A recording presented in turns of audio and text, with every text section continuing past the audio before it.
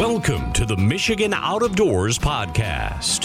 Since 1937, MUCC has been committed to conserve, protect, and enhance Michigan's natural resources and outdoor heritage.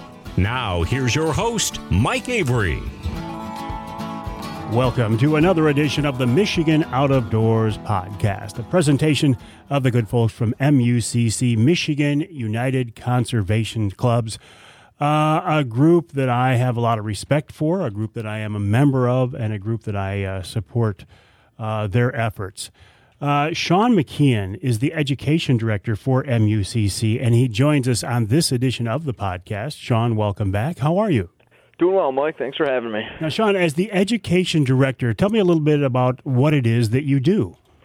Yeah, so I oversee all of the education programming here at MUCC, as well as our field and habitat programs. So I supervise a staff of 4 full-time employees, as well as 1 full-time AmeriCorps service member. And my job is to communicate the different strategies to get people engaged and connected in the outdoors and help them build a connection to Michigan's natural resources. And we focus on all the different programs that we have here at MUCC. And there are a lot of programs, aren't there? Yep. So my wheelhouse includes our summer camp program, which is down in the Waterloo Recreation Area in Chelsea. I'm also the magazine editor for Tracks Magazine, which is a magazine geared towards 4th through 6th grade students and spread out all around the state. We do outreach and education at shows and festivals and outdoor days all over Michigan, and I do a lot of recruitment, retention, and reactivation activities around the state, trying to get new people hunting and fishing and get people back into the outdoors. So we have several programs in the education department that all fall under my purview.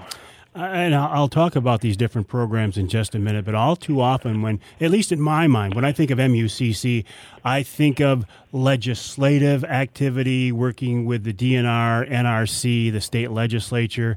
But the education, the outreach side of things is critical, vitally important these days. Yeah, so obviously most people know us for our policy. They hear us down in Lansing and see us at the Capitol, and that is the biggest role of what MUCC was founded on and who we've been for the last 80-plus years. And so my world is pretty much everything that MUCC does that isn't down at the Capitol working with the NRC and the legislature. So yeah, we cover the whole state, and we have programs and activities that are going on year-round. And yeah, our bread and butter is really focusing on youth, but we do dabble in the adult world as well, getting people outside. I think about 80 years MUCC has been around. It was a different world, conservation, wildlife issues, hunting. The world in general was different back then. So it brings an interesting set of parameters that you find yourself under now, in that there are more non-hunters than there are hunters. There are more non-anglers than there are anglers. And 80 years ago, I'm not sure that was the case. Yeah, I think that's definitely a fair point. I think the conservation community has evolved and changed a lot over the last 80 years. And like you said, the numbers themselves have drastically shifted. And just kind of the way that we go about what natural resources means to the public is something that has changed from the 30s and 40s, when it was very much, we're losing these animals, we're losing this land, we need to do things to protect our natural resources. And now we're in much more of a usage type mindset, where we have stable populations of whitetails in Michigan, we have stable populations of waterfowl, and so how do we manage those for future generations, and how do we connect people and show the importance of our natural resources when they've grown up and they've always been there? So how do you get people to care about Canada geese if there's 300,000 geese around the state, but in the 60s there were almost no geese in our state, or turkeys or elk? And so that's something that in the education world we're trying to connect people to highlight the importance before we get back to areas where we're losing species and losing public lands. And you're trying to make a connection oftentimes in a population that doesn't have the direct and immediate and day-to-day contact with wildlife and the natural resources that they did, again, decades ago.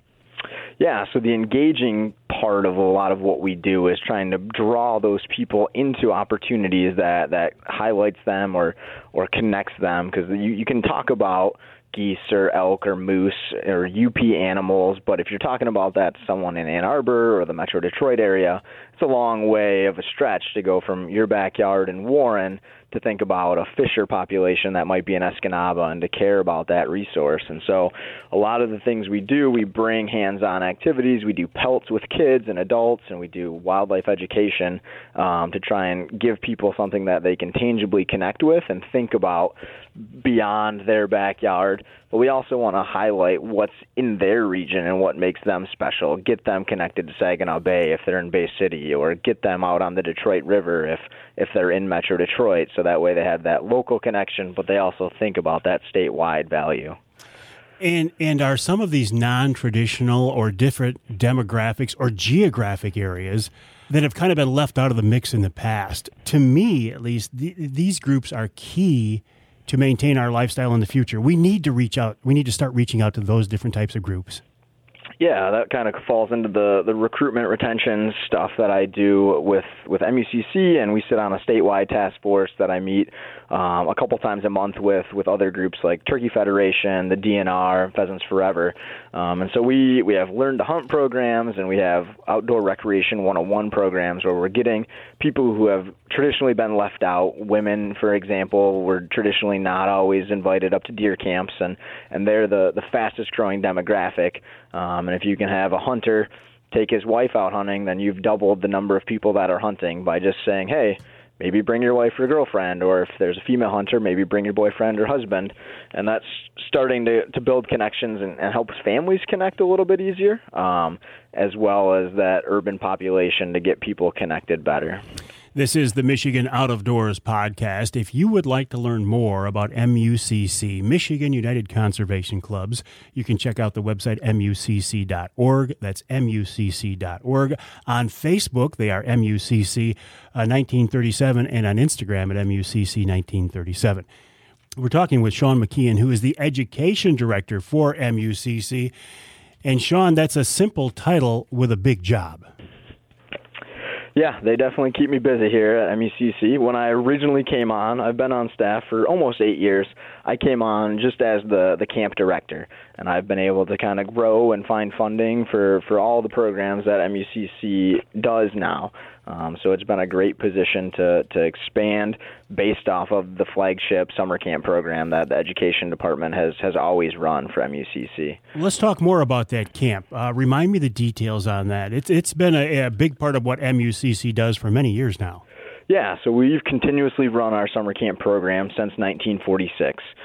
We've been all over the state in different decades. We started at Hamlin Lake, and then we moved to Houghton Lake. We had property up in Alpena and the Akiak area, and we've been in the Waterloo Recreation area down in Chelsea for the last about 2 decades.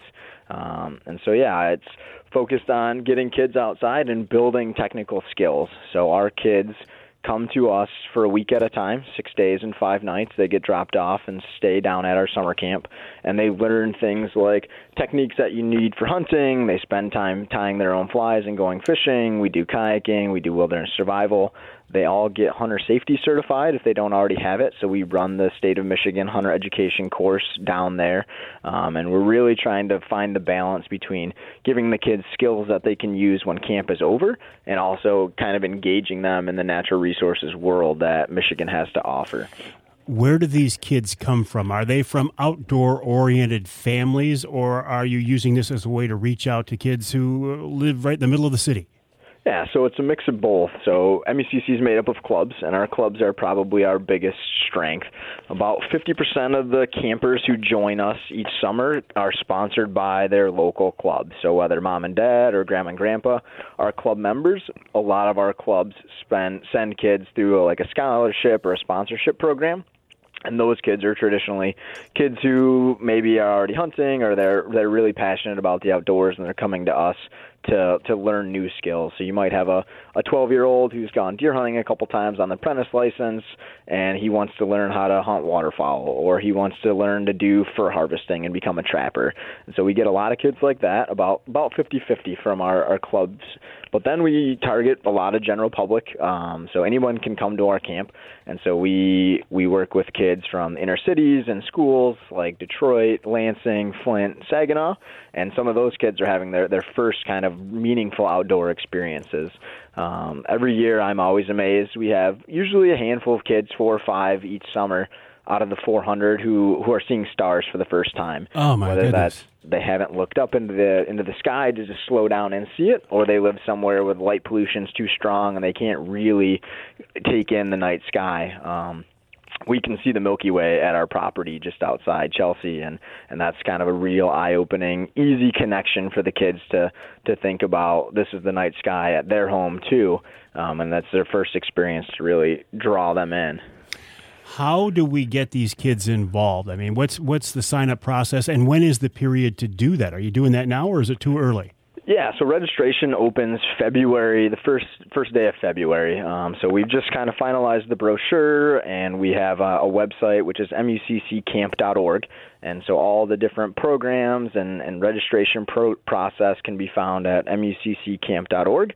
And yeah, it's a first-come, first-serve type registration. So parents or club members can just join on the website and get all the information. And the camp director's name is Max Bass, and he can be reached. All his information is in the brochure and on the website. It must take a pretty good-sized staff to put that many kids through there in the summer. Yeah, yep. So our summer camp staff capacity is 24, including the director, Max. So he hires a team of 23 every year to supervise the programs and make sure that everything's running smoothly. So we are in the middle of recruiting season right now. So we spend several months each year going to job fairs at different universities and talking to college classes and recruiting primarily 18 to 24-year-olds who are either interested in natural resources and passing their passion on, or want to learn more about working with kids to become future teachers or counselors. So yeah, we hire lifeguards, range officers, a camp nurse, maintenance staff, a kitchen crew, and then 12 counselors each year to teach the programming and to help make sure the kids are having the best kind of outdoor experience that we can provide. And for more info on the camp, mucccamp.org. What about Tracks? You mentioned the Tracks magazine. Tell me more about that, Sean. Yeah, so Tracks Magazine is our youth magazine. So a lot of people know MUCC, and our members get the Michigan Outdoors magazine that you can find on newsstands and get delivered to your house. That's a quarterly publication. And so we have a youth publication called Tracks. It's 8 issues a year. It's based on the school year calendar. So it runs October through May, and it's reading level and kind of content based for 4th through 6th grade, so kind of upper elementary, younger middle school students. It focuses on Great Lakes animals, primarily Michigan species, and it highlights a different animal each month. So we'll do a mammal issue, a bird issue, a fish, and then just kind of go through the kingdoms each month with a different Michigan species to teach the kids about kind of what they might find in their backyard.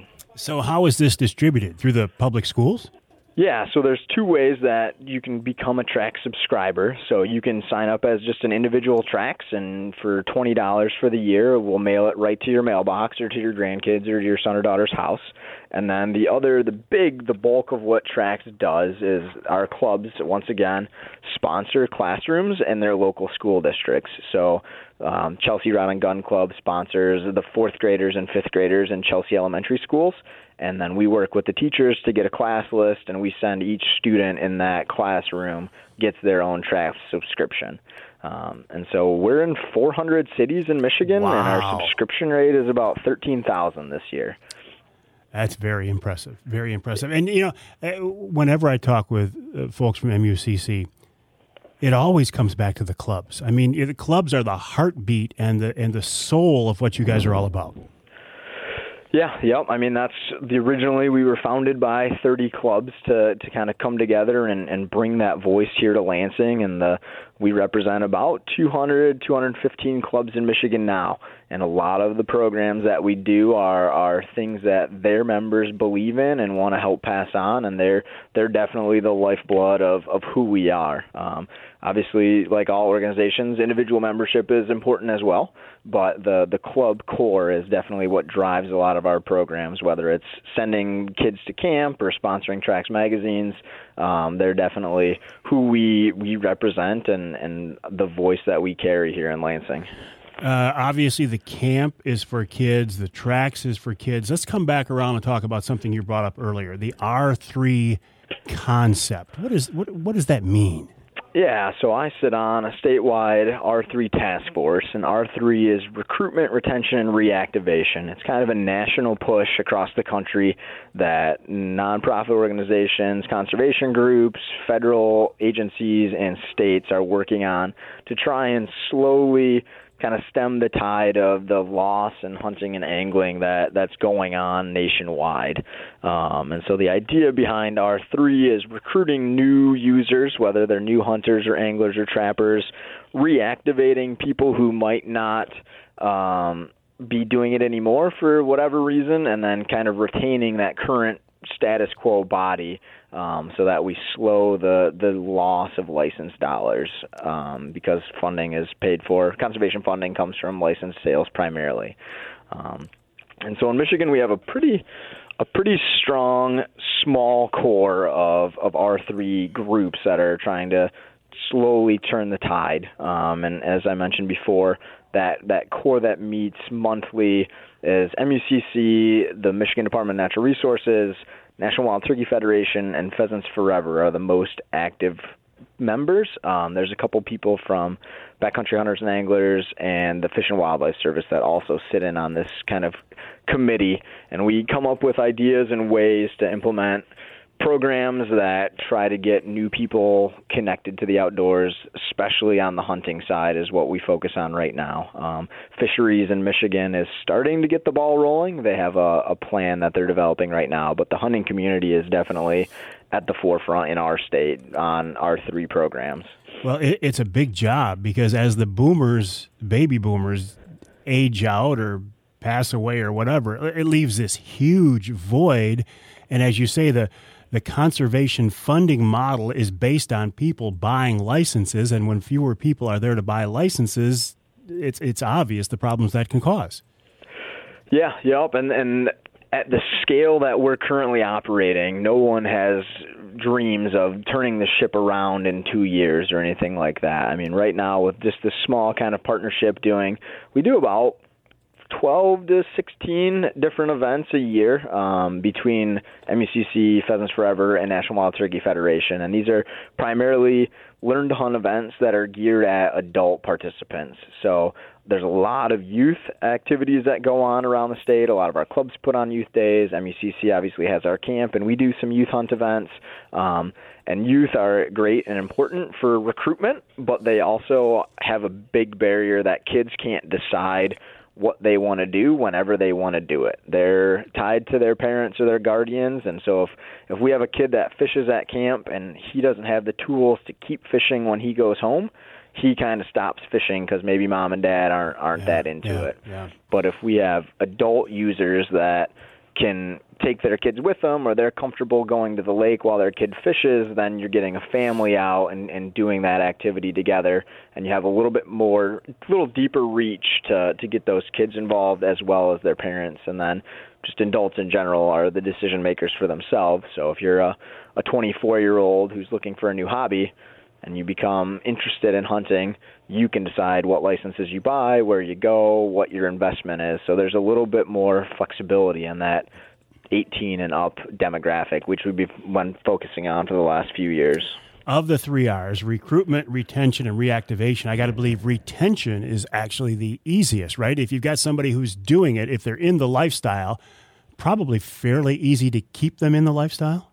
Yeah, so retention is kind of the smallest gaps to close, and there's a lot of people that are currently doing it that are already very active in the world, so they're familiar. The digest isn't something new to them. The equipment might be They might be switching from I'm a deer hunter and I want to learn how to hunt turkeys, so they're already going to have some camo, and so some of the gaps to close on the retention side are definitely not as big as a reactivation or a recruitment side. But there's a lot of people, especially depending on how regulations change in our state, that just say, you know what, I don't want to do this anymore because of X, Y, or Z. And so those are things that we listen to, and we make recommendations on some things to say, hey, if you do this decision, you might lose a lot of people. And so their voice is very important as well. It's not a voice that we don't listen to, for sure. The reactivation side of this triangle I find very interesting. What do you hear, Sean? What are the reasons why people get out of hunting and fishing and shooting and trapping? Why do they leave it? Yeah, so some of the big barriers, the first one you kind of mentioned earlier is age. So about 65, typically, statistically, people start slowing down. They don't hunt as much as they used to, or they don't fish as much as they used to, or they kind of only focus. If they used to do several different species, they might only focus on one. So that boomer edge is definitely one of the reasons why people lose. In Michigan, the last couple of years, there's been a lot of frustration over regulation changes. People think the guidebooks are getting too thick, so they just don't want to deal with it. And then the two big historic barriers are always access. People don't feel like they have good quality places to go hunt, so they don't want to try anymore to hunt. And then time, which is not really something that our programs can help people get less other activities in their lives to do. So access and time are always the ones that are on every survey, and then aging is becoming more prevalent as the boomer cycle continues to move forward.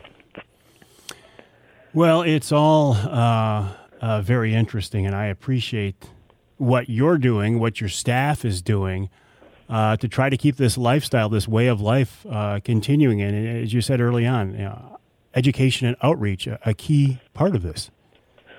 Yeah, and so that kind of falls into what this task force works on. And so we provide programs to take people from never touched a firearm or bow before all the way to hopefully harvesting their first animal. So we do, National Wild Turkey Federation does learn to hunt turkey events in the spring and fall, and they do learn to wing shoot events in the summertime when there's no seasons available. PF does learn to hunt pheasant, learn to wing shoot, and learn to small game. And MUCC supports those organizations with equipment and some of my time. And then as a bigger group, we've also hosted some learn to hunt deer events throughout the state. And then we were a big part in the Michigan Pheasant Hunting Initiative, had 2 big learn to hunt programs this year as a pilot program. And we were part of a 60-person hunt in Allegan and a 40-person hunt in Shiawassee that just finished up a couple weeks ago. And so that was taking people from never touched a firearm to harvesting an animal and leaving with recipes to cook and having a demonstration of the whole type of circle of what the hunting life is about: building community, finding food, spending time in the outdoors, and then contributing to the resources as well. Sounds like you're staying busy, Sean. Yeah, they definitely keep me moving.